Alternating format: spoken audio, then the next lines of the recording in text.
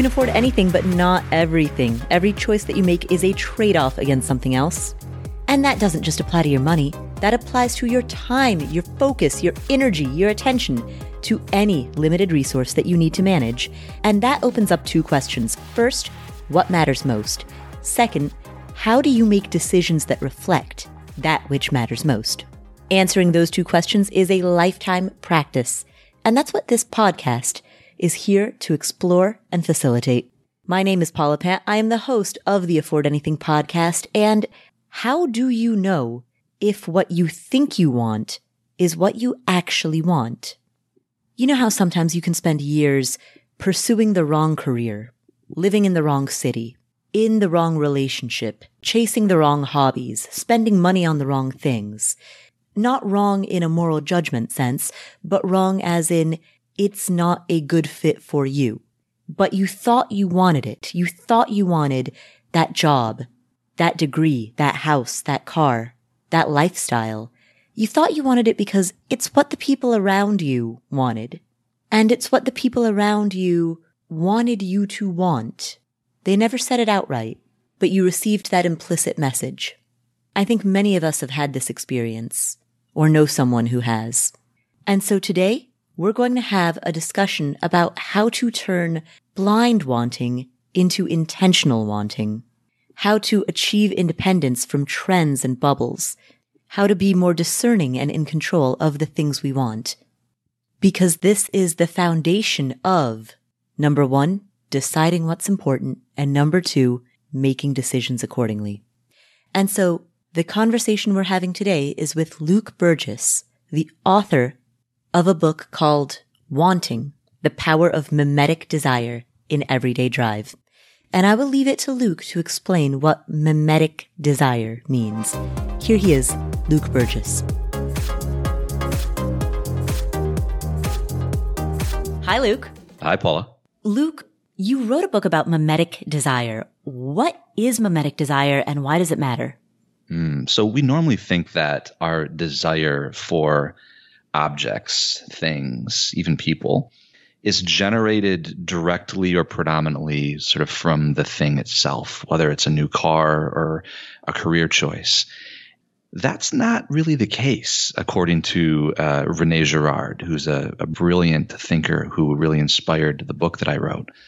Girard said that desire is mimetic, meaning there's always a third person or group, usually hidden from us, that we don't associate with the object that is really generating and shaping our desire for that thing. So we always imagine that there's a direct line between us and the things that we want, where the reality is our desire is usually bent around a model of desire. Girard calls these models of desire. And we don't recognize them. And they're really important in life. Like all of our desire is, in a sense, generated through a social process, with the exception of very basic desires. Like, if I'm really, really hungry, I want to eat food, and I don't need a model of desire for that. But when we move into the world of more abstract things like career choices, lifestyles, fashions, brands, models of desire are really important. And this is called mimetic desire. And mimetic is a word that many people have never heard before. It's really just a fancy word for imitation. Mimetic meaning mimic or mime. So mimetic desire is imitative desire. And it means that we're usually unconsciously imitating the desires of other people for certain things.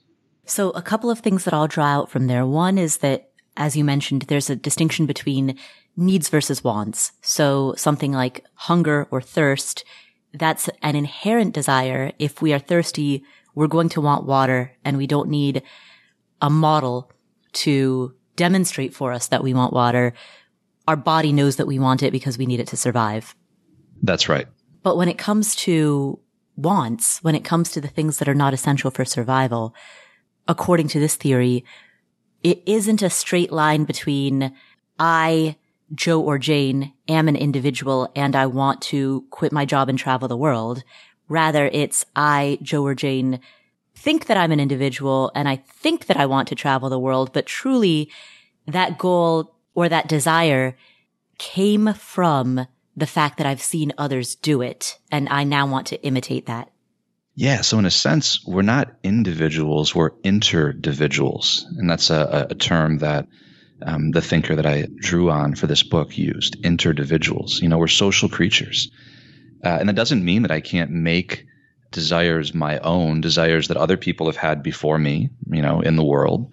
Not the first person to ever have the idea that I want to, travel around Thailand for a year, which I basically did.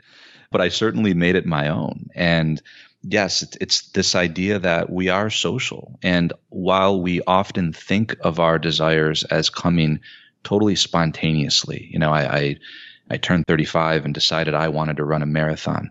Well, I might, but I certainly didn't come up with that idea out of thin air. I don't have this desire factory organ inside of me that just makes this stuff up. I'm taking cues from people around me. And there's a certain sense of a growing awareness of that, of the social influences that can help us understand where our desires come from better and be a little bit more intentional about how we shape them. Why does this matter? As we think through consumerism and as we think through purchases, as we think through career choices, why does understanding this theory matter in our decision making? Well, it matters for our personal lives so that we're not caught on a never-ending hamster wheel of desire or consumerism that we don't really understand. There's really no end to it. It's kind of like Sisyphus from Greek mythology. He pushes this giant boulder up to the top of a huge mountain, and then right before he gets to the top, Zeus, makes it slip out of his grasp, and it rolls all the way down to the bottom, and he's got to go get it again and push it to the top for all eternity. Our lives can start to feel like that if we're just constantly driven by mimetic desire without really knowing it, because there'll always be another model of desire. We get one thing, we just find another model, and we always feel like we're one step behind. Early in my career, I got super into watches when I lived in Hong Kong, and I sort of came to a point in my life where I realized the ridiculous amount of money that I was spending on them. There's nothing wrong with watches. I think they're awesome machines. But for me, they became like talismans of some kind of status that I was seeking, because the investment bankers that had nicer watches than me, it symbolized something. I realized that I had a model for every watch that I ever bought, and just realizing that helped me gain a little bit of freedom and ask myself, why I was doing this. On a personal level, it's really important to avoid getting stuck in these never-ending traps. On a community level or a societal level, it's also really important because mimetic desire naturally leads people into rivalries with other people, politically, in the business world, in relationships and romantic relationships. If we are, in a sense, adopting our desires or imitating the desires of other people, we're de facto competing with them for the same things. I mean, mimetic desire is really the philosophical explanation for the idea of keeping up with the Joneses.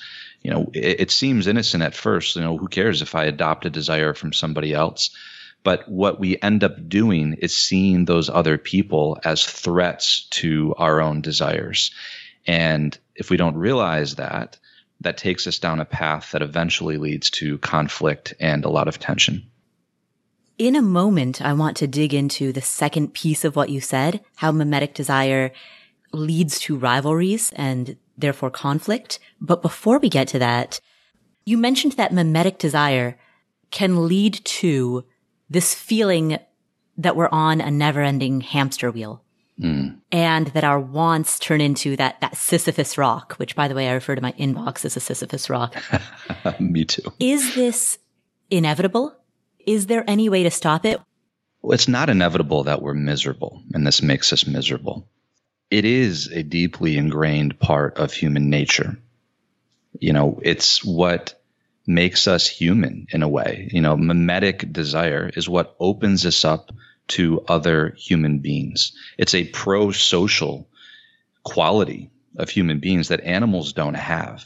They imitate their fellow creatures, but not in the way that we do. They don't imitate desires. Desire is a uniquely human thing. So mimetic desire is not bad.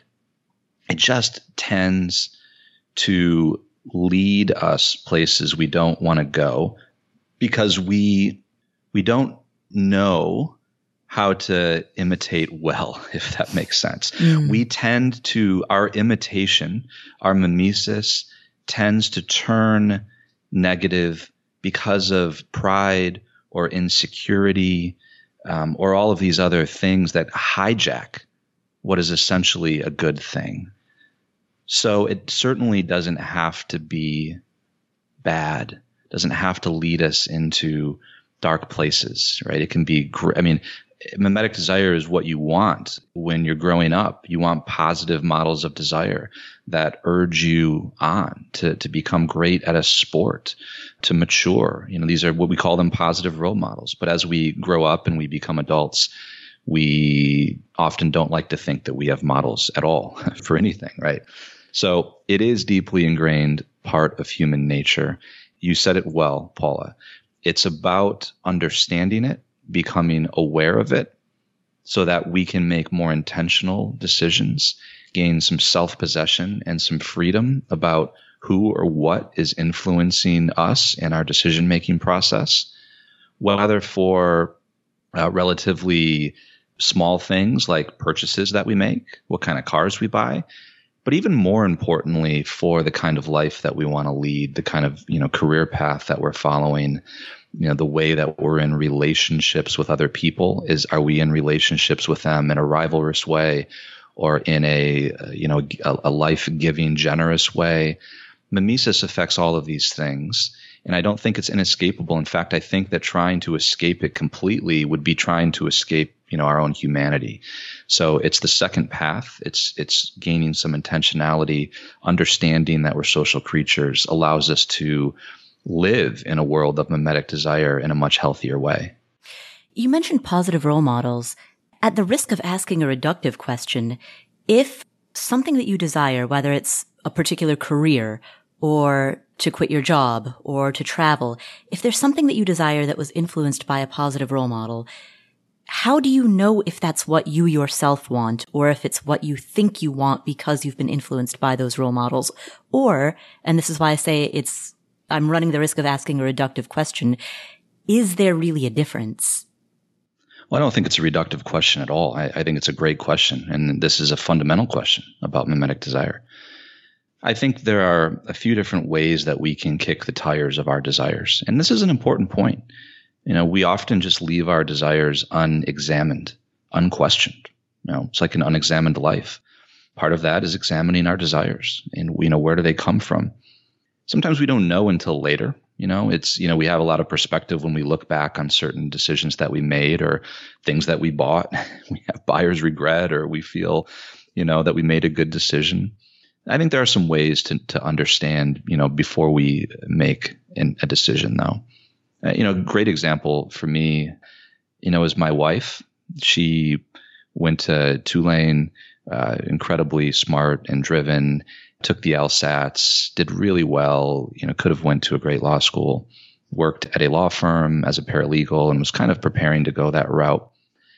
She had a deep desire her whole life, really, for food and culture. And she started having this idea that she wanted to work in the food industry, right, in the service industry. But all of these thoughts started running through her mind, like, well, what will everybody think about me? If I leave the law track and I just go work at a restaurant, will people think, well, she wasn't very smart after all, or well, she must not be that ambitious, must not care about the things that we thought she cared about, issues of social justice and things like that. So the other people's expectations were, looming really large in her mind. And she didn't have a model for the decision she was thinking about making. Like, nobody that she knew had ever done that before, moved from that path to the food path, which makes that decision really hard, but she couldn't let it go. And eventually quit her job at a law firm and became a barista in a coffee shop. The end of that story, she eventually got a master's in food studies at NYU and now is director of business development for a super cool food company. But at the time, There was no model for that. But I would say that, what she was experiencing there is a deep desire that was probably not that mimetic because, she couldn't really find any models for that. And she was drawing on some inspiration that came from much earlier in her life. You could think of those as being thick desires, okay, as opposed to thin desires that are super mimetic and can change, by the week or even by the day. There are some clues, right? Like, does doing this thing, bring me a certain amount of like peace, or does it just cause me more anxiety? Like, I don't know about you, but I've had situations where I'm like confident that doing something or buying something is going to make me feel better. And the instant I make the decision, I have more anxiety, like right away. Like there's an opposite though, right? There's other things, decisions that I make that immediately bring me a sense of peace, So I think there are little signs, and if we learn to be attentive to them, they can help us in our decision-making process and decipher our desires and understand, where are they coming from? Is this coming from my pride or insecurity, or is it coming from this deep desire that I have to pursue this path and to try to do something good? Now, everything that we're discussing is based on Girard's theory of mimetic desire, but there's a competing theory, Richard Dawkins' theory of memes. Can you elaborate on the differences between these two theories? Richard Dawkins wrote a book called The Selfish Gene in the late 60s. It's where the word meme comes from. So this is a word that many people are using. We talk about meme stocks and kind of the memification of the world. But this all comes from Richard Dawkins' book. He coined it in that book, The Selfish Gene. And he was trying to understand the way that sort of non-material culture evolves and is formed. And the word meme is meant to be analogous to the word gene. So, we have biological genes that replicate, they pass on certain code. And a meme is just the analogy to that for culture, for ideas.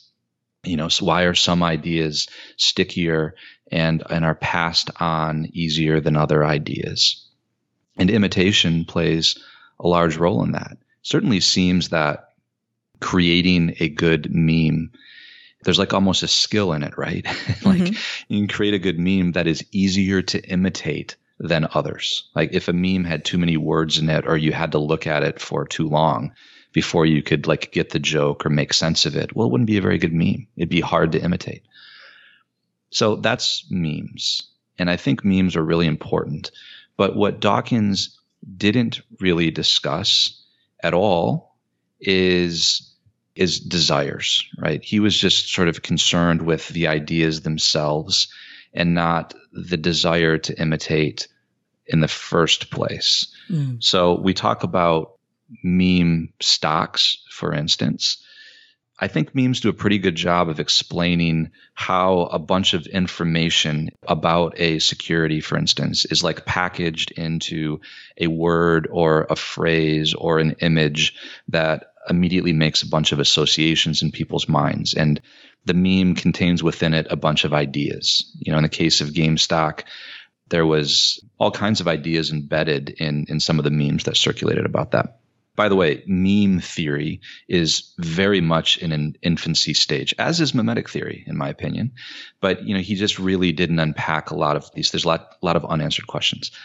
Mimetic theory, which comes from the French thinker René Girard, which, by the way, he articulated around the same time as Dawkins and meme theory. He was developing it throughout the 60s, has to do with the imitation of desire, not the imitation of things or ideas. And that's a fundamental distinction because, desires change. So the thing that we're imitating in mimetic theory is the desire of a person, and they're volatile, right? Like desires can change. So if we've taken the desire of another person as a model, that person also has models of desire, and those desires will change dramatically. And as those desires change, so do ours. So it's almost like we've attached ourselves to a roller coaster or something. Meme theory is different. It's kind of static. It's because it's not the person or the desire that's being imitated. It's just the unit of cultural information. It's just the idea. It's just the thing. So from my perspective, you can't really understand why memes work and why memes can drive up a stock price and then create a crash without understanding the mimetic desire behind the meme. So the meme is the thing. The mimetic desire is like the movement or the force that makes us want to imitate a thing in the first place. We'll return to the show in just a moment. This episode is sponsored by State Farm. Are you a small business owner looking for insurance that fits your needs and budget? Look no further than State Farm. State Farm agents are not just insurance providers. They're also small business owners who live and work right here in your community. They understand the unique challenges of running and protecting a small business. When it comes to small business insurance, State Farm knows what it takes. Create a plan that fits your needs and your budget. State Farm agents are ready to help you choose personalized policies that truly understand your business. Insure your small business with a fellow small business owner. Talk to a State Farm agent today and get started on personalized small business insurance that fits your needs. Like a good neighbor, State Farm is there. Talk to your local agent today. All right, so what are some of the next really big goals that you're saving for? Maybe you're saving for a down payment on a home. Maybe you're saving to buy your next car in cash or to at least make a pretty big down payment on your next car. Maybe you're saving for a kid's college fund or for your own college fund. Well, there's an app called Monarch that makes it easy to help you reach your financial goals. In fact, the Wall Street Journal named it the best app for growing your savings. Monarch is the top-rated all-in-one personal finance app. It gives you a comprehensive view of all your accounts, investments, transactions, and more. Create custom budgets, track progress toward financial goals, and collaborate with your partner. And now get an extended 30-day free trial when you go to monarchmoney.com/Paula. Monarch has a very simple, intuitive design. They have loads of built-in features that help you collaborate with your spouse or partner, with your financial advisor. You can invite them to your account at no extra cost. They'll get their own login info and a joint view of all of your finances. You can customize it to look exactly like you want it to look like. You can customize the types of notifications that you get. I've set mine up so that I only see the big ticket stuff. I personally don't want to see the little things. I just want to see big ticket items. So I've set up my notifications accordingly, but you can do it however you prefer. You can change the layout of your dashboard. You can make it your own.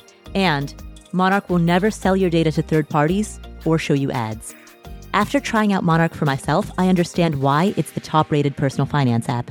And right now, listeners of this show will get an extended 30-day free trial when you go to monarchmoney.com/Paula. That's monarchmoney.com/Paula for your extended 30-day free trial. We're driven by the search for better, but when it comes to hiring, the best way to search for a candidate isn't to search, it's to match. And you can do that with Indeed. Indeed is a matching and hiring platform that has over 350 million global monthly visitors. It allows you to schedule, screen, and message so that you can connect with candidates faster. And beyond just hiring faster, 93% of employers agree that Indeed delivers the highest quality matches compared to other job sites. They leverage over 140 million qualifications and preferences every day, which means Indeed's matching engine is constantly learning from your preferences. Whenever I hire somebody inside of Afford Anything, I'm doing so because we are already overloaded with work. We have way too much on our plates, and so we need to hire so that somebody can start taking some of that stuff off of our plates. But hiring itself is added workload on top of already busy workload. So it's great to have a platform like Indeed that helps you hire faster and find higher quality matches. And listeners of this show will get a $75 sponsored job credit to get your jobs more visibility at Indeed.com/Paula. Just go to Indeed.com/Paula right now and support our show by saying you heard about Indeed on this podcast. Indeed.com/Paula. Terms and conditions apply. Need to hire? You need Indeed.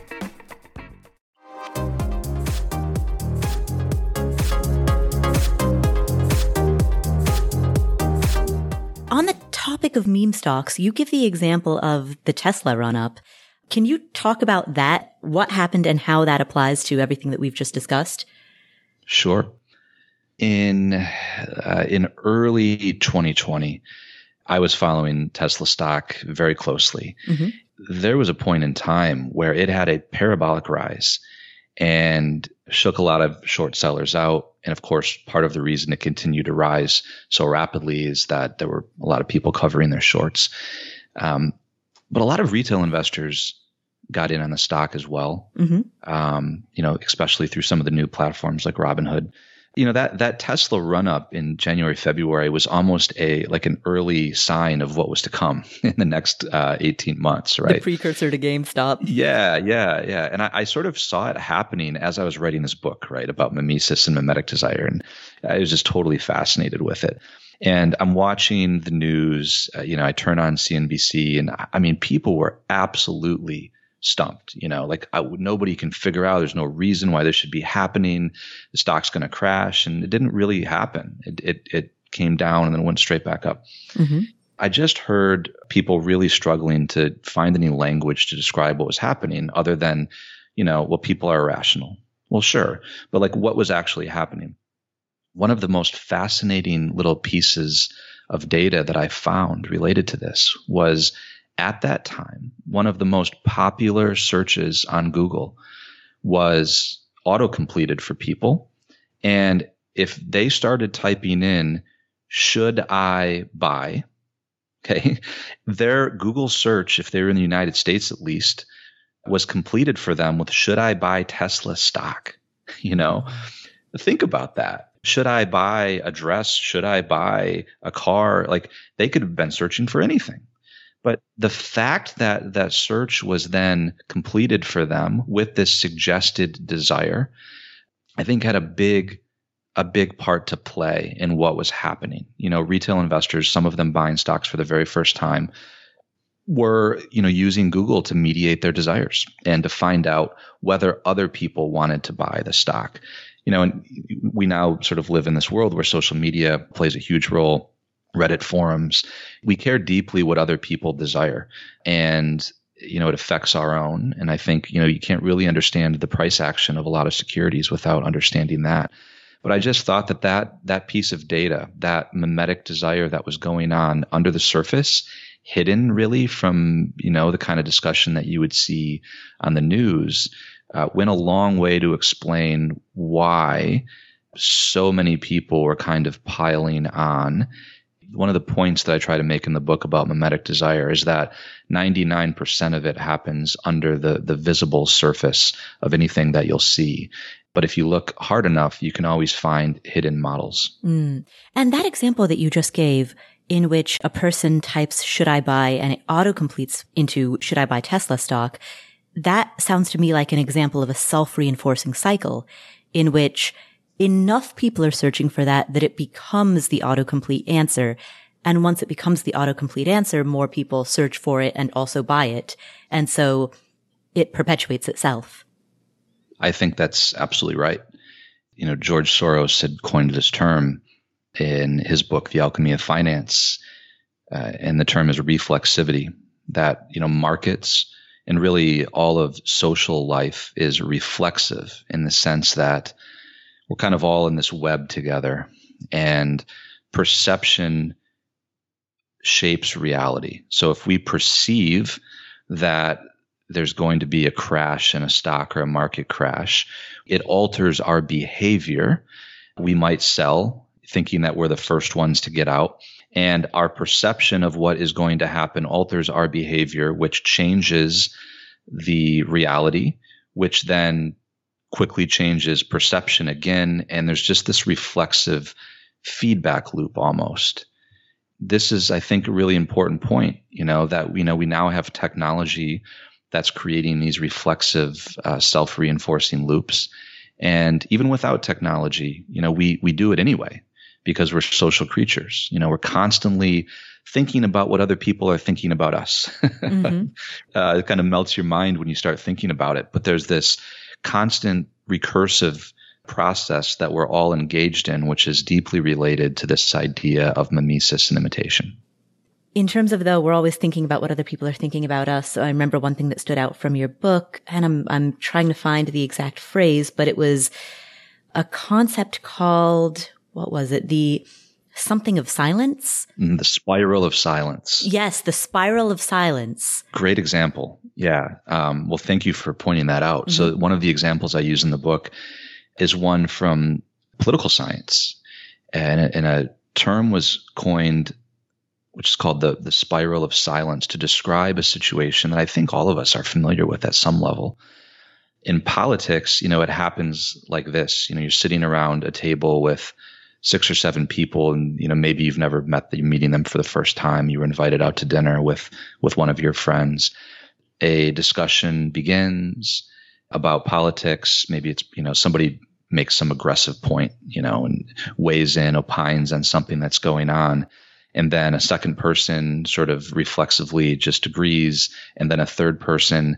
And you're sitting there and you're like, well, I have some reservations about that. There's a little nuance there, and I'd like to kind of interject or raise this objection, but it seems that I'm the only one that thinks that.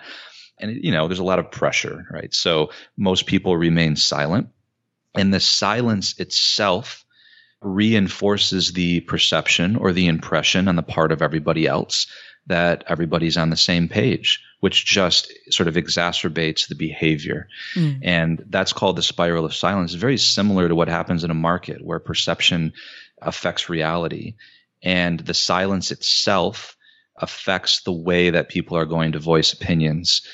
Which is why, it's so important to be honest, right? I mean, despite how uncomfortable it can be.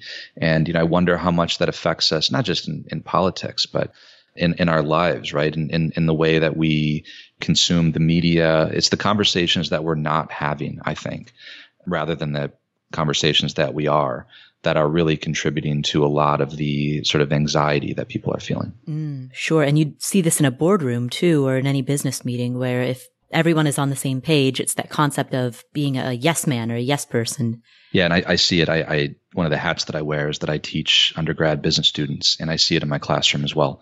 If I ask a question like, is everybody following along with me right now as I'm describing mimetic theory?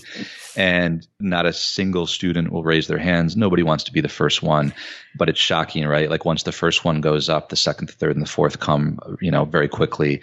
And that's the same idea, right? We need models to follow. Otherwise, it's very hard to be the first one to do anything. Let's return back to something that you said much earlier in this conversation, where you talked about how when we do imitate others, we unknowingly create a rivalry, because if you and I both want the same thing, assuming some degree of scarcity, that means that we've now created a rivalry between ourselves for that thing. Assuming some degree of scarcity is really a key phrase, Paula. So I'm glad you said that, because there are many things that we can both desire that are in abundance. I'm thinking particularly of, like certain human qualities, things like virtues, things that me having it, doesn't prevent you from having it in any way. This is an important distinction to make. But for scarce things, and by the way, many things are scarce only in our imagination. They're scarce because, mimetic desire has made them scarce. Like something like status or prestige is often a scarce good in our minds because we've made it that way. Because we can only have it if somebody else has less of it. And, we enter into this really toxic zero-sum game. So yes, why does mimetic desire lead to rivalry? It's easy to see in, very typical examples, within companies or in our personal lives when we're, especially in high school and college, right? Where you have people competing for these coveted same things. And often the goals are socially derived in the first place. But my wanting something because you want it, like a job promotion, de facto, causes you to appear as a threat to me. And we often don't realize that that's the case, that that's happening. We enter into the zero-sum games, And our desire is really reinforced by our rival's desire. So the more that a rival wants something, the more that we're going to want it too. And if the rival stops wanting something, then we often stop wanting it too, because the thing that's driving our desire is not the thing itself. Remember, going all the way back to the beginning of the conversation, we think that the desire is generated by the object, by the goal, when in fact it's actually coming from a model of desire. This is really important to understand. We wonder why we can want something really badly one minute and then not want it the next. And without understanding that, well, that's happening because there's models of desire that we care about more than we care about the goal, more than we care about the object. We'll always kind of be left sort of wondering why that's happening. And I tell the story in the book about how early in my startup days, this was the case for me. I literally started an entire company because I was driven by the model that had been set by another entrepreneur. I didn't really care about the business that I was getting myself into. And you know how much work it is to start a company. It's a lot of work. It takes years, lots of money, lots of effort. And I didn't know. Well, I fooled myself into thinking that I had all kinds of objective reasons I could have given you for why I was pursuing that industry and that goal. And when this entrepreneur that I cared deeply about pivoted and ended up exiting and leaving the industry, all of a sudden I wanted to as well. It was one of the moments when I realized, wow, what's really driving me is not the mission of the business itself, the business plan. It's actually, I care more about this other person than I do about the business.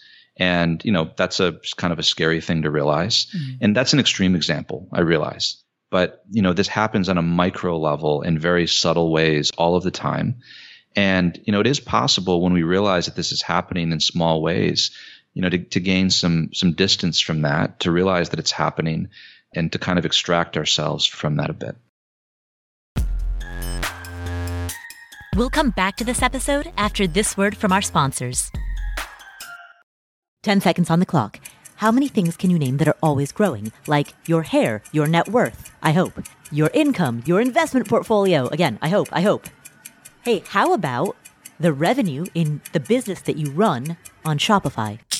Shopify is the global commerce platform that helps you sell at every stage of your business, whether you just started or whether you've been in business for 10 years, whether you're selling accounting textbooks or windshield wiper repair kits, and whether you're selling in person or online. If you're online, know that Shopify has the internet's best converting checkout, 36% better on average compared to other leading commerce platforms. And you can leverage AI with Shopify Magic, an AI-powered all-star. Now, what I like about Shopify is that it's there for you whether you are just beginning or whether you are doing your first million in revenue, your first dollar to your first million plus. Shopify powers 10% of all e-commerce in the US. They have award-winning help. And businesses that grow with Shopify. So sign up for a $1 per month trial period at shopify.com/Paula, all lowercase. Go to shopify.com/Paula now to grow your business, no matter what stage you're in. Shopify.com/Paula.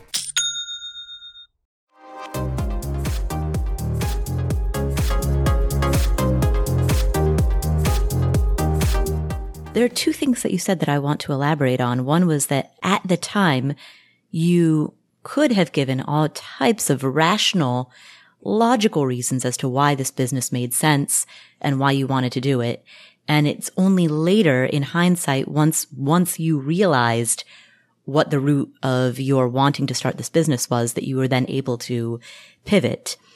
For the people who are listening, how do they develop the introspection, the insight to know earlier in the game? Yeah, we do this all the time, right? That's why I'm not a big fan of the start with why mentality, because often the whys that we give ourselves are just, post hoc rationalizations of things. And it's the desire that moves first. We want before we ever understand why we're wanting usually. And that's just the way that it works. But we can certainly understand earlier or later.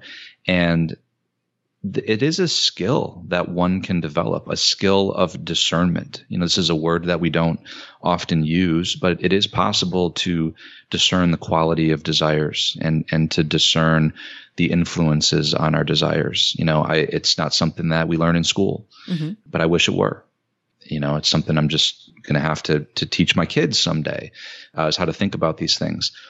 It's hard in the world that we live in when there's so much noise and we're going so fast all of the time.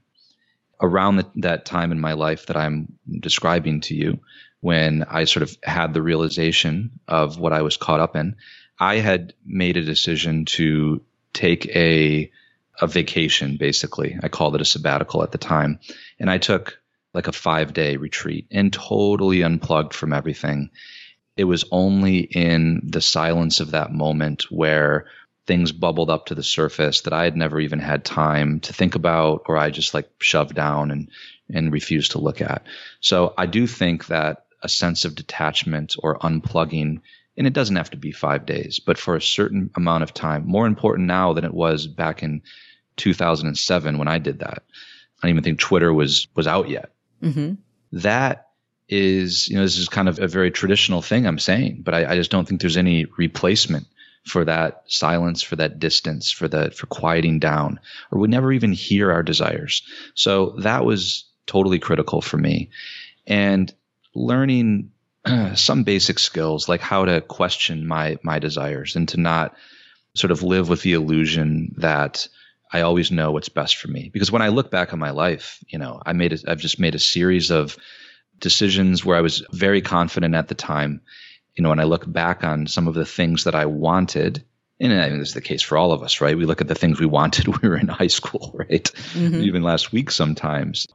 I see the folly of the level of confidence that I had, that I knew what I wanted. So now there's kind of a process of questioning, like I call it an examination of conscience. I try to do it at the end of every day, where I can kind of kick the tires, and ask myself, like, what's kind of driving this decision that I'm making? So that's just a habit that I think one can develop.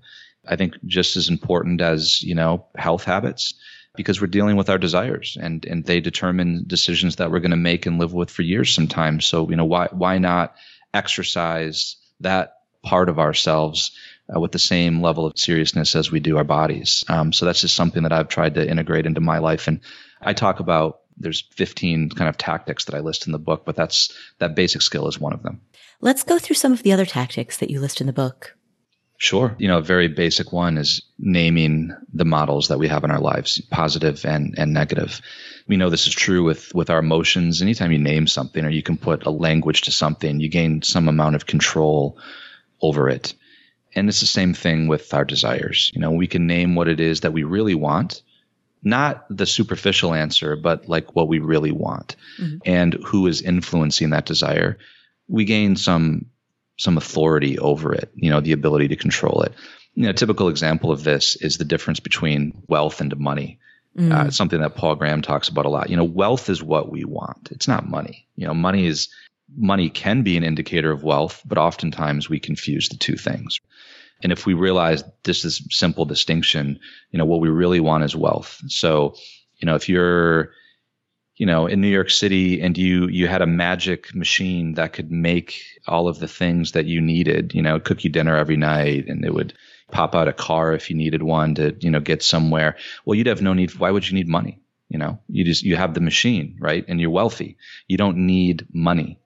Whereas if you were in the middle of Antarctica, unplugged from the internet, and you had $1 billion, well, you wouldn't be very wealthy. Like you couldn't buy anything. You couldn't do anything, right? You could have all the money in the world.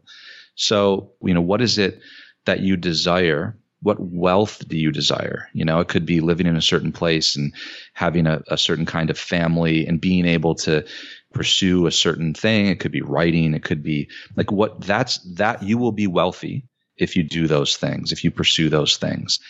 In the book, I call this kind of your single greatest desire. And that becomes kind of a hermeneutic or a way to interpret or make decisions about the things that you buy and need. Like, is it helping me get wealthier in the deep sense of the word? Or is it just Or is it just spending money? Is the money that I'm spending contributing to my real wealth, the things that are really going to make me happy? So in this context, you're using wealth as synonymous with lifestyle.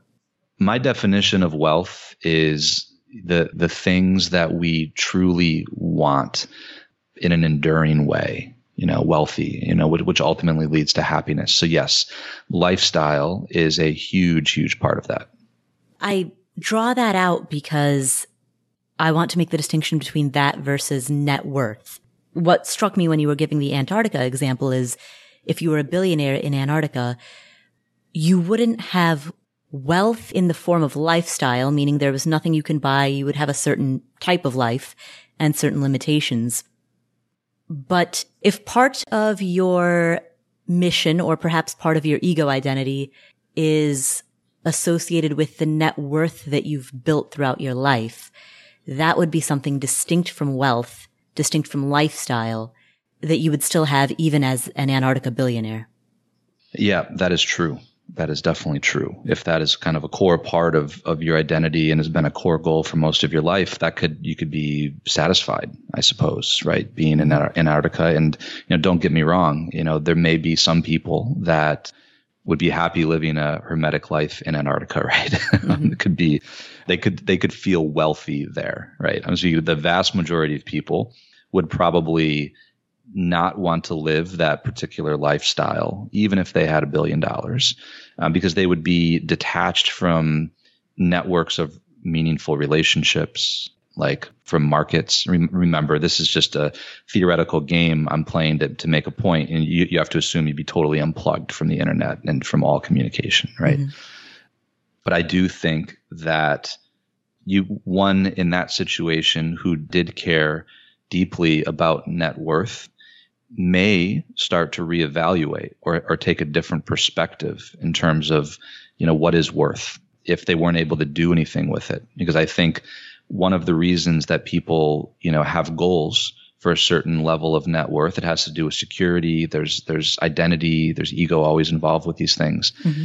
We have it in order to live a certain lifestyle or to do certain things. And if that's taken away, this is why our health is so important, right? You don't have that, then so many other things don't matter as much anymore.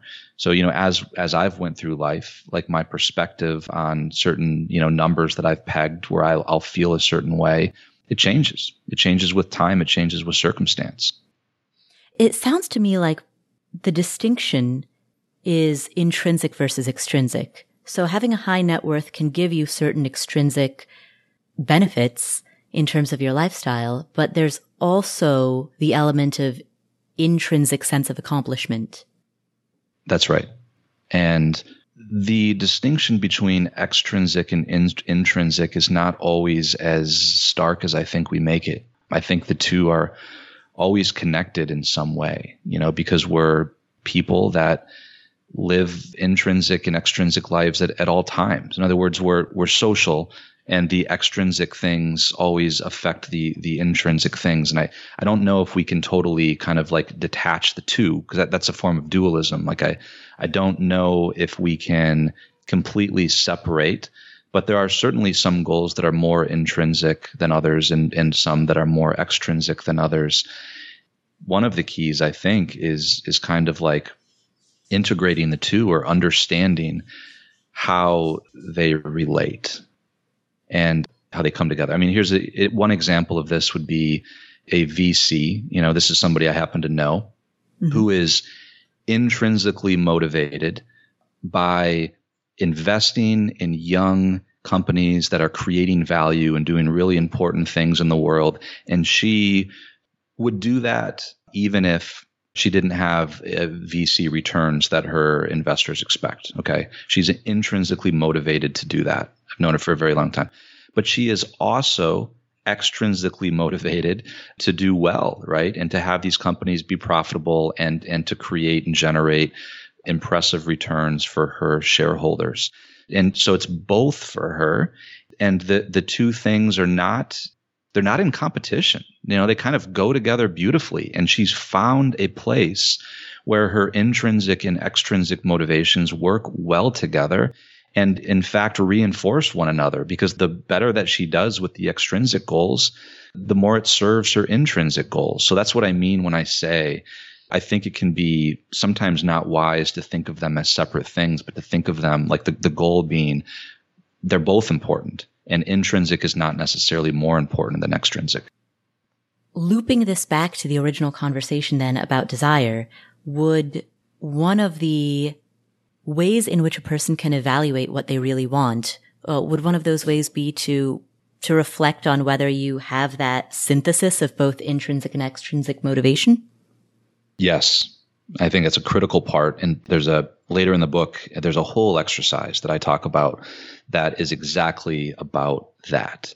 It's this distinction between, thick desires and thin desires, and mining our lives, looking at our lives to try to understand, what is more intrinsic, what is kind of more of a core desire, the kind that will help me be wealthy in the personal sense of the word, which may or may not involve having a lot of money, because not everybody does, and they can consider themselves very wealthy.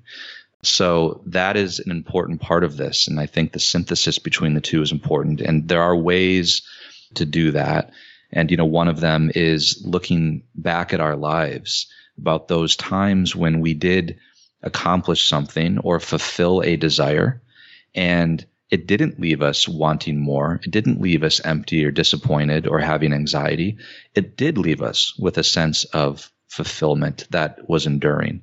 I've some things I remember from 5th grade that I accomplished that I still remember to this day because they were so satisfying and left me with so much joy. And there are still things that I do to this day. And there are little keys to the kinds of desires for me that tend to never disappoint me. It's really important to figure out what those are. Well, we're coming to the end of our time. Are there any final ideas that you would like to leave this community with? Final ideas, the most important realization for me in the process of writing this book, in the process of spending the last 10 years understanding the way that mimetic desire has worked in my life and has worked in the world, is having an appreciation for the people in our lives that affect our desires and the way in which we affect theirs, and living as if I have a responsibility for what other people want at some level, and that they also affect what I want. That's a beautiful thing. It means that, we live lives of responsibility to others, and, we can do powerful things with that. And, what I would leave everybody with is, how can you generate positive mimetic desire in your life, both to achieve your goals and to help others achieve theirs? Because for me, I've found this real paradox, and it's that my desires are often fulfilled by helping others fulfill their desires. And I sort of accidentally fulfill mine in the process. So it's almost, the less I think about my own and the more I think about others, there's this kind of beautiful process that unfolds. And that's been one of the most important things that I've learned. So I would encourage people to think a little bit about that. And that goes back to what you said at the beginning about how we're not individuals, but interdivisibles. Exactly. Well, thank you so much. Where can people find you if they would like to know more about you and your work? You can find me at lukeburgess.com. I publish a Substack every week where I unpack all these ideas, all the stuff that didn't make it into the book. And you can always find me on social media.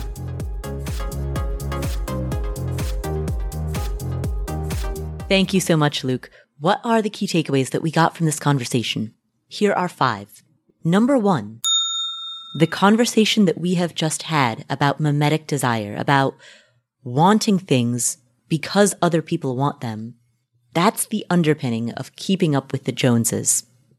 The famous phenomenon in which we're on the hedonic treadmill, we're caught in lifestyle inflation, there's never enough. Our wants rise to match the standard of living that our neighbors have, and as our means escalate, we trade up neighbors to an infinite degree. And as Luke points out, this is not only unhealthy, it's the root of a lot of conflict. Mimetic desire is the really the philosophical explanation for the idea of keeping up with the Joneses. It seems innocent at first. Who cares if I adopt a desire from somebody else? But what we end up doing is seeing those other people as threats to our own desires.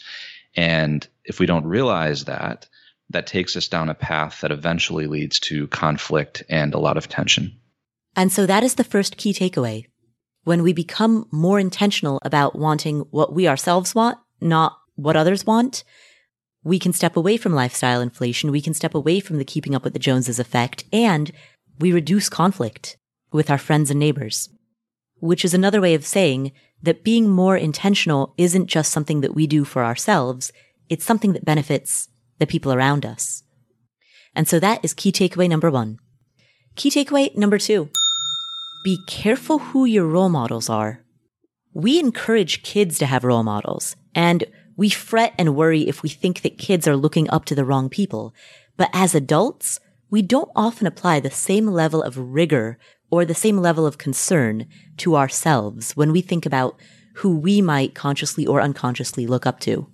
Mimetic desire is what you want when you're growing up. You want positive models of desire that urge you on to become great at a sport, to mature. These are what we call them positive role models. But as we grow up and we become adults, we often don't like to think that we have models at all for anything.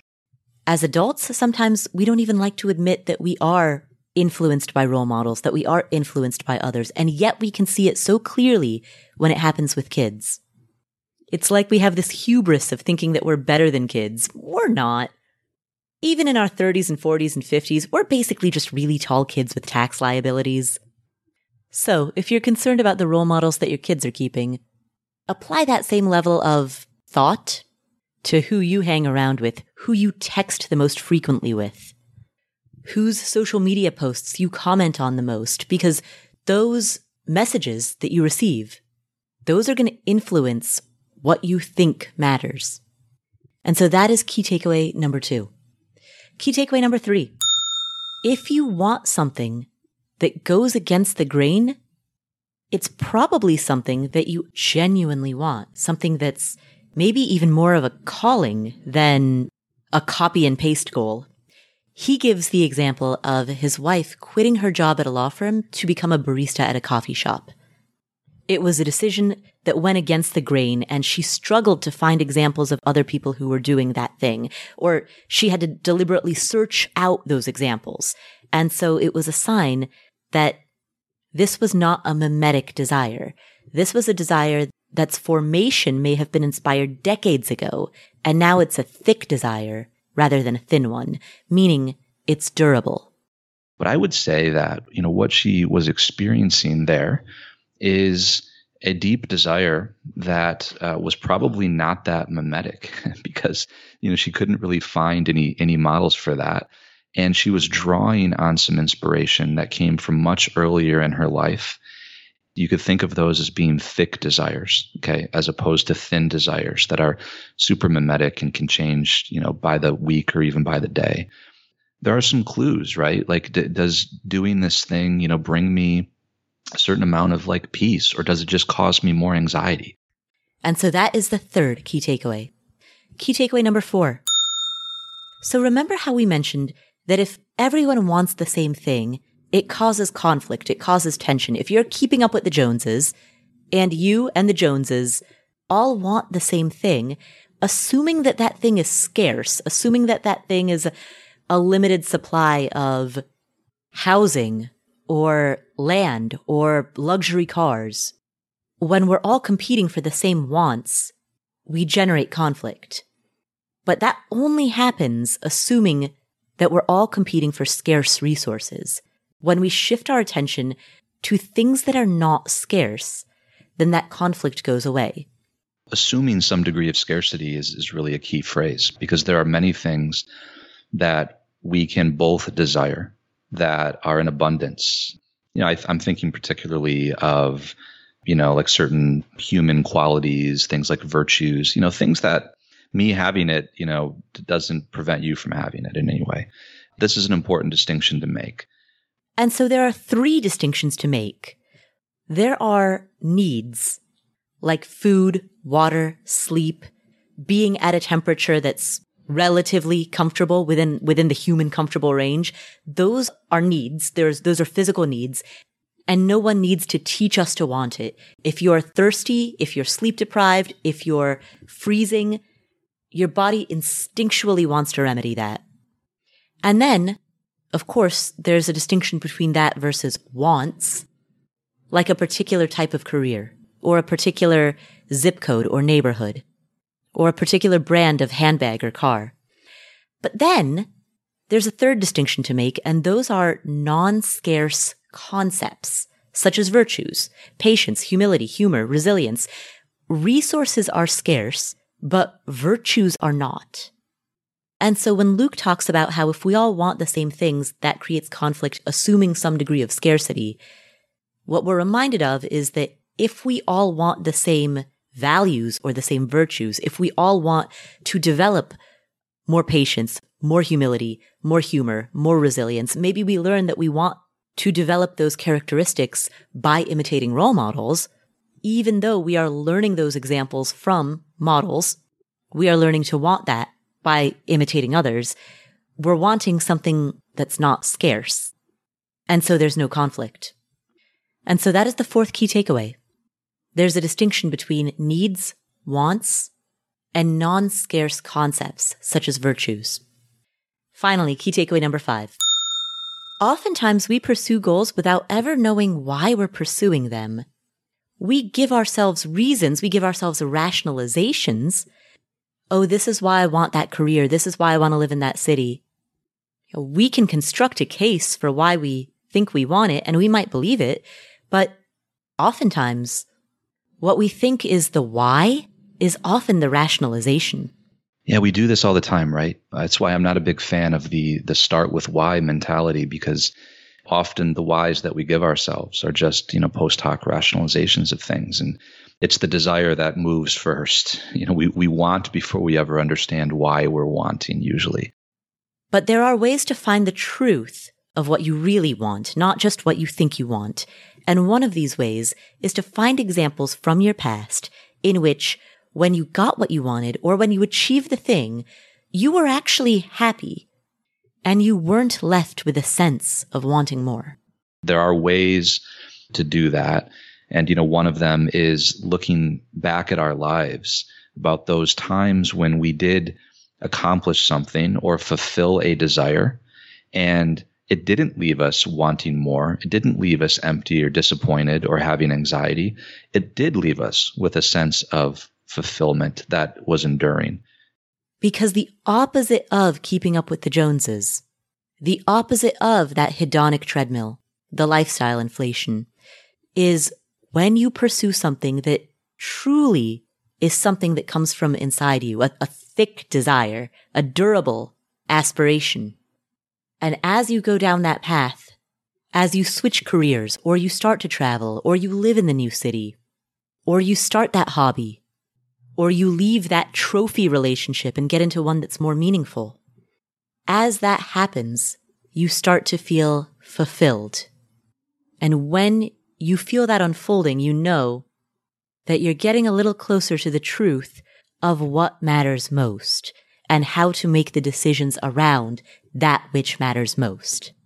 Not just what society says you should want, but what you yourself actually want.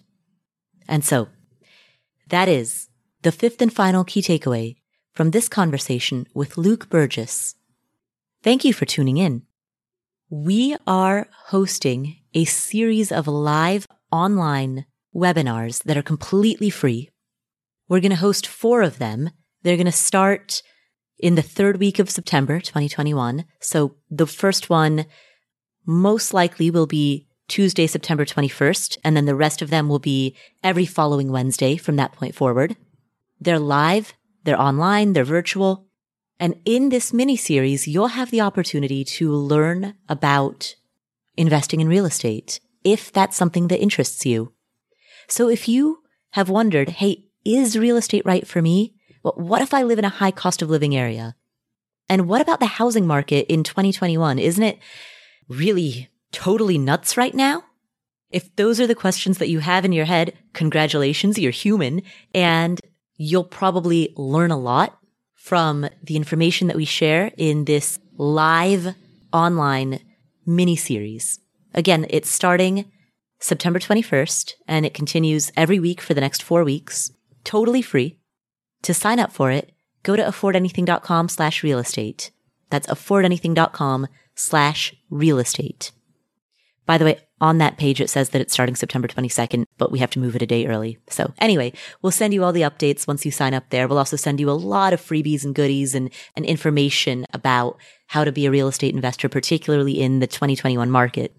So affordanything.com/real estate is the place to go. Totally free, live, online, 4-week series. It's going to be a ton of fun. We've got some great guest speakers lined up.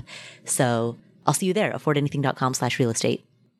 We also have a brand new newsletter that we just launched. We released the first issue the other week.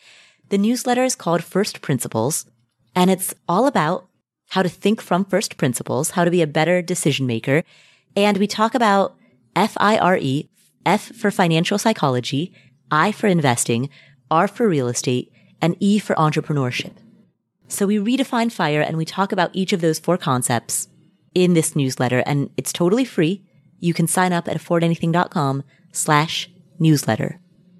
Thank you so much for tuning in. My name is Paula Pant. This is the Afford Anything podcast. If you enjoyed today's episode, please share it with a friend or a family member. That's the single most important thing that you can do to spread the message of being more intentional with your money and your decision making.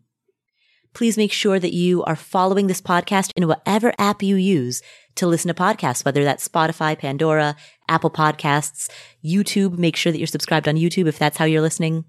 Make sure that you're following the show in your favorite podcast player. And while you're there, please leave us a review. Thanks so much for being part of this community. My name is Paula Pant. This is the Afford Anything podcast, and I will catch you in the next episode.